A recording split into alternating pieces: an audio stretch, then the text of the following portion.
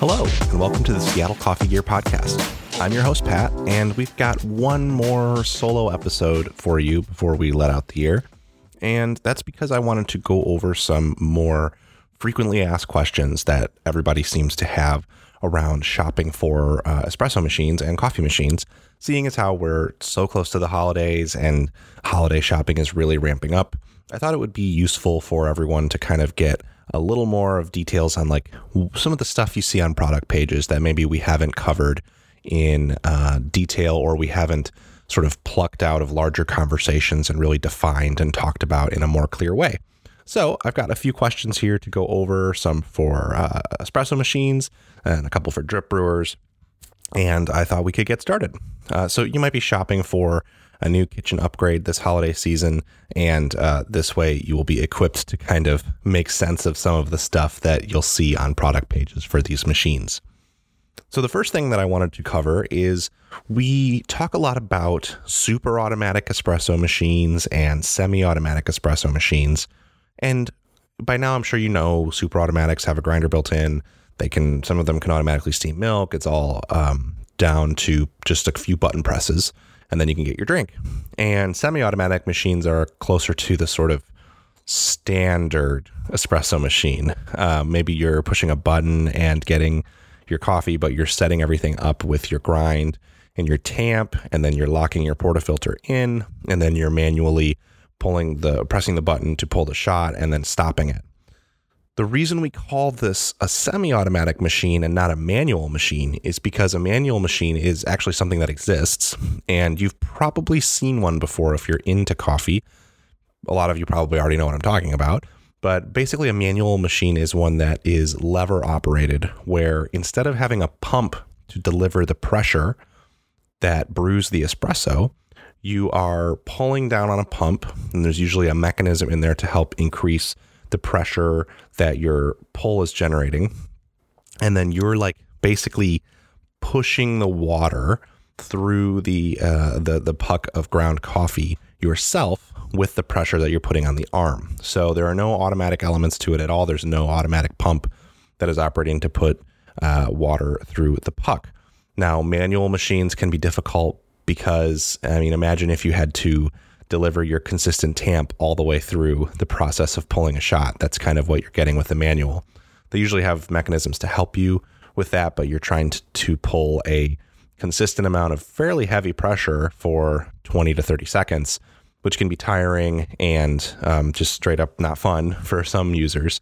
But some people really like using manual espresso machines. They still usually will have an electrical component because they still heat the water. So they're not necessarily electricity free, but there's less moving parts on them, and there's less like computer boards and stuff like that are in them to control programming and stuff like that, because you're doing it all manually. So it's fun to look into, and it might be a fun thing for you to try if you have a chance. I know that I have enjoyed brewing on the few manual machines that I've used, but not sure that they would replace the espresso machine on my countertop.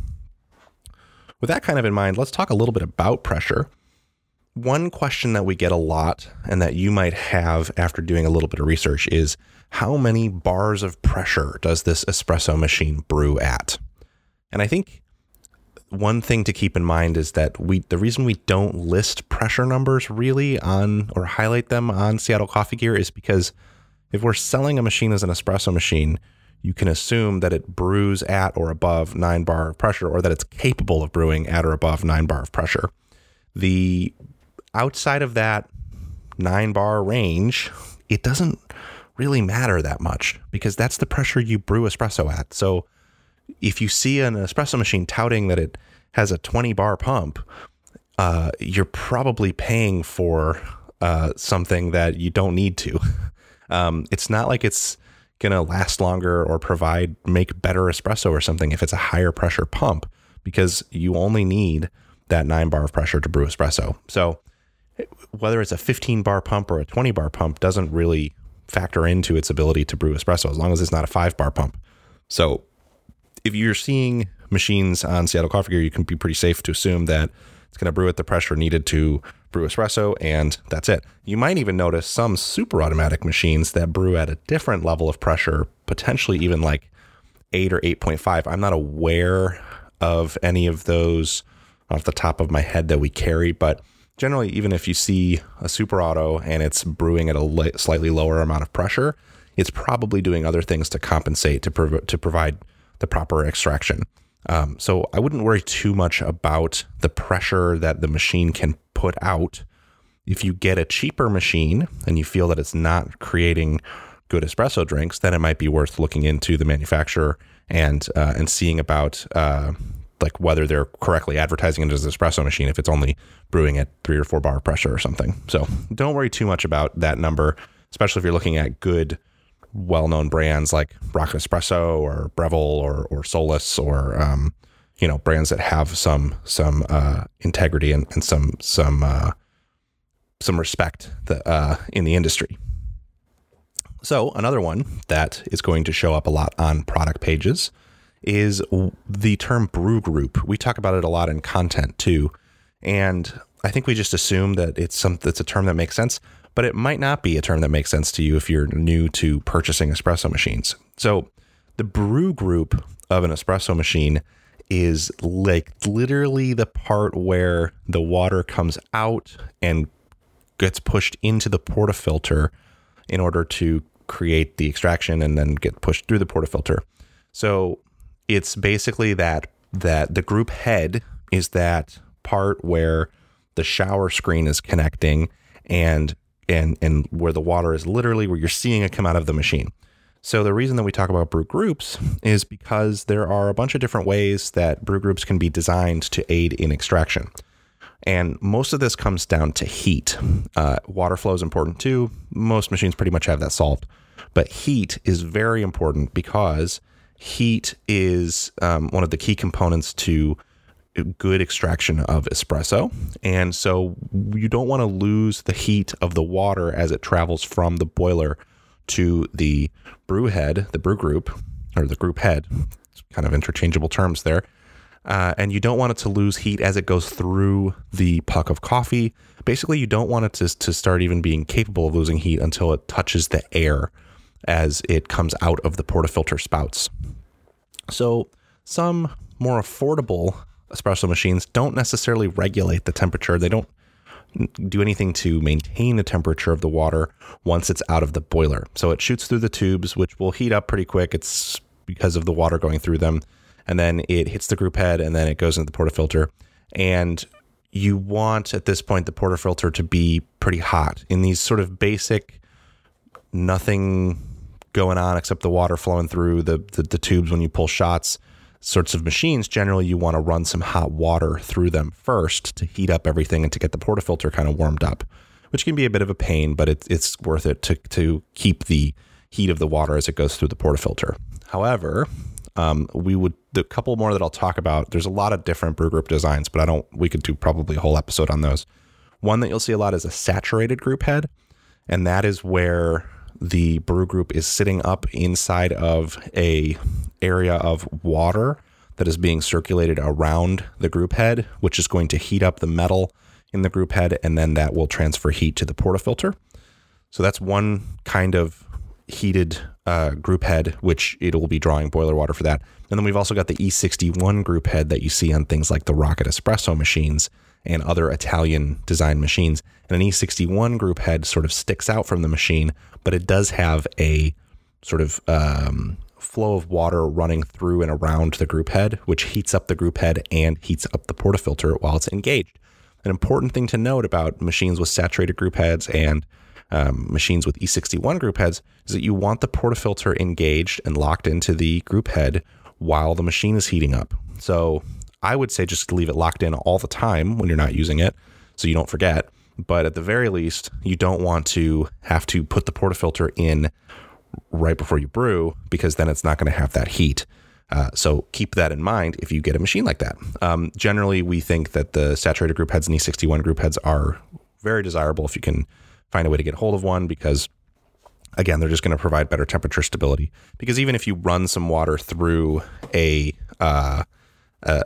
non-saturated, just sort of standard group head to heat up the portafilter, you're still not getting that consistent, constant temperature and really keeping everything flowing at a highly regulated temperature.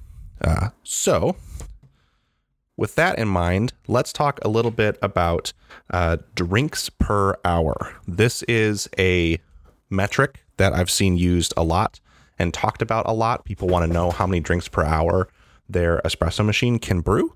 And what I would tell you is don't worry about it too much. Usually what this question is asking about is, can this machine hold up if I want to like take it to a commercial environment? Generally, if you're asking that question, the answer is either, it doesn't really have an effect in the answer, but you shouldn't need to ask that question because a commercial espresso machine is going to be able to brew basically as many drinks per hour as you can make. And home machines might have more recovery time, so you may not be able to just brew back to back as the boiler refills with water and heats it up. But it's less about how many drinks per hour a machine can make and more about what is the recovery time of the boiler. Is the boiler large enough that I'm not going to be able to outrun it in my situation? Like, let's say if you're asking this question because you want to be able to make 4 drinks for your family back to back to back to back, I would say you're probably looking at a more expensive machine. That's going to be something like a dual boiler that has a dedicated brew and steam boiler so that it's able to kind of have a lot of capacity for brewing. If you want to make 2 drinks back to back, you might need a minute or 2 warm up time in between your shots, but a lot of machines can have the capacity to make that happen pretty easily. So it just depends on your situation. And I would think more about the recovery time. Ask the question of what kind of recovery time, how big is the boiler for this machine? And that's another subject that we could probably do a whole episode on. So maybe in the future, we'll talk a little bit more about how to really interpret those numbers for your purchasing guidance. So the next question I have here is, why does boiler type matter? Which kind of relates back to the last question in a way, and we'll get a little bit more into that here. Boiler type is going to mostly matter for capacity, like we talked before, and for the recovery time that we talked about, and then also for simultaneous brewing and steaming. And then finally, serviceability, longevity, those are very important things too. But basically, you're gonna see a lot of different names for boilers: thermal block, thermal coiler, heat exchanger, dual boiler. And basically, what you're looking at there is, if you're talking about a thermal block or a thermal coil heater, those are going to pull water in and heat it up very rapidly as it's pulled through the sort of block that's very hot, and then just sort of shoot that right to your brewing unit. So things like the Breville's Bambino line has these thermoblock heaters that are real fast heat up time, and they don't really retain much water at all in the heating system. They're mostly pulling it through and heating it up very fast. They work really well. They have really good recovery time, but then they're kind of lower capacity, so you can't really brew and steam at the same time with them because it's a pretty small amount of water that's being heated at once, and it has to go one place.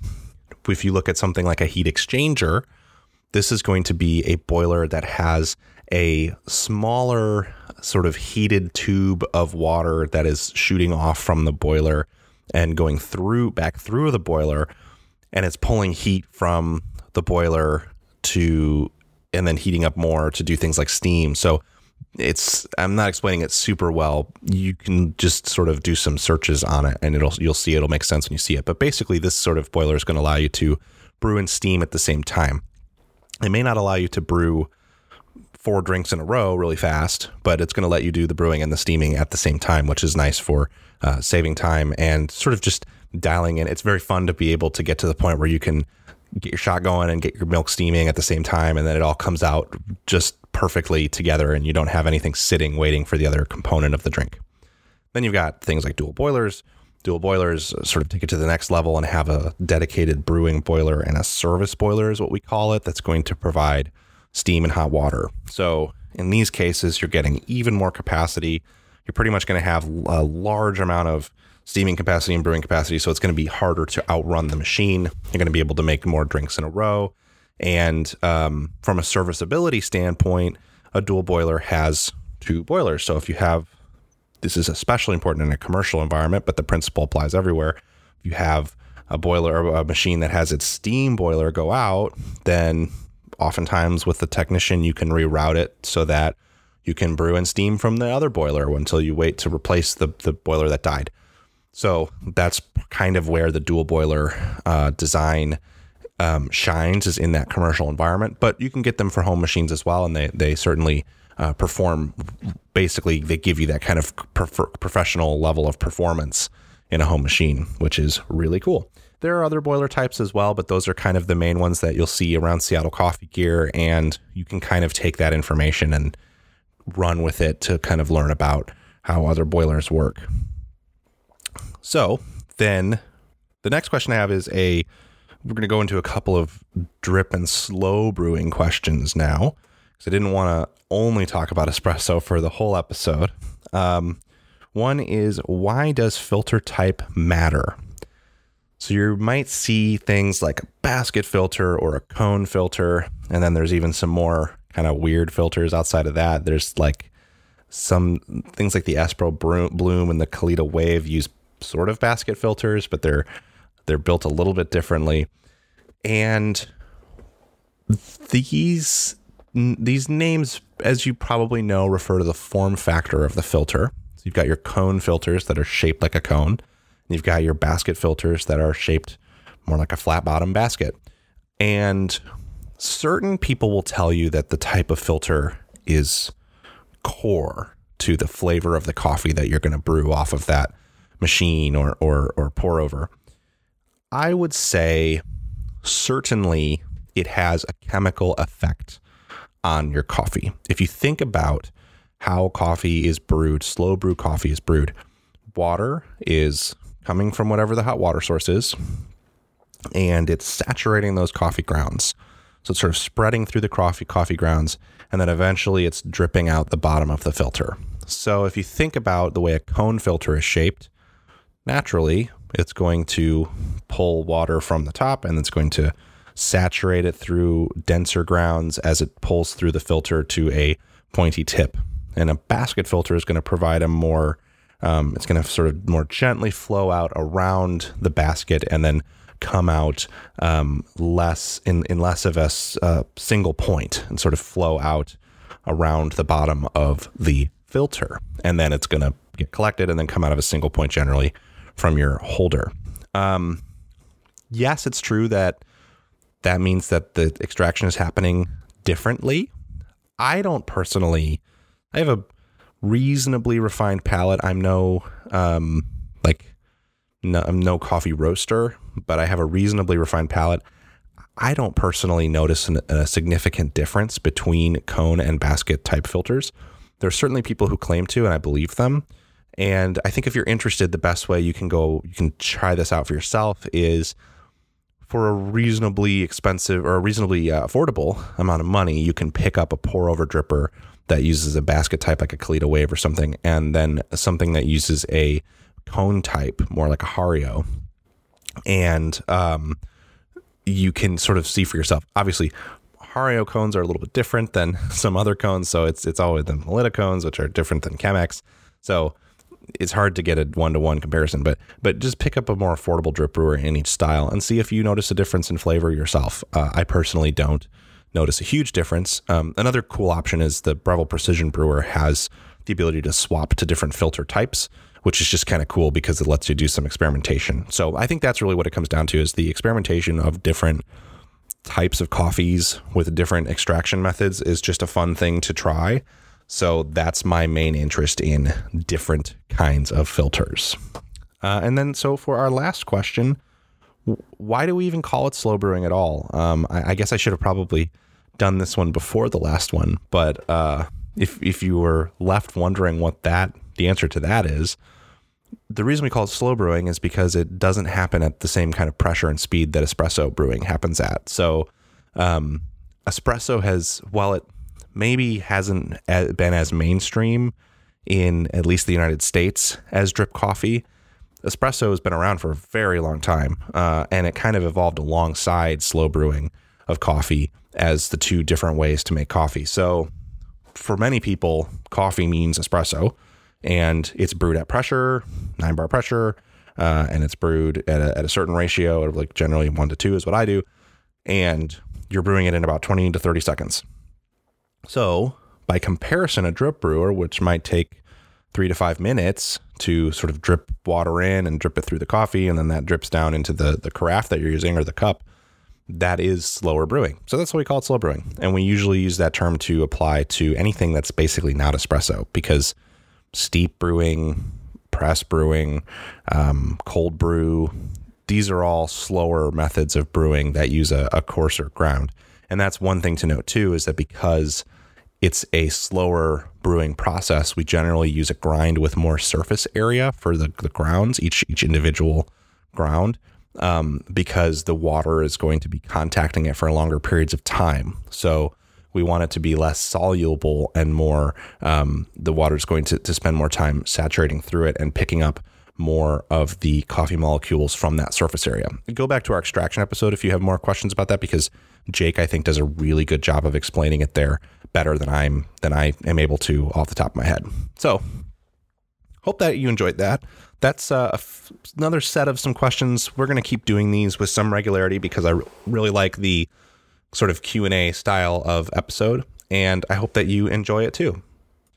That is going to do it for the Seattle Coffee Gear podcast. Thanks again for listening. And if you enjoyed this podcast, please drop us a review and tell a friend about it. It really helps us out, helps us grow the audience for the show.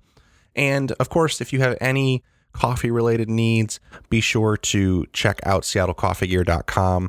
We have tons of machines and brewers and accessories and filters, and of course, coffee as well for your perusal. Make sure that you're shopping early for the holidays this year. We keep saying it. We're going to keep saying it until the holidays are over.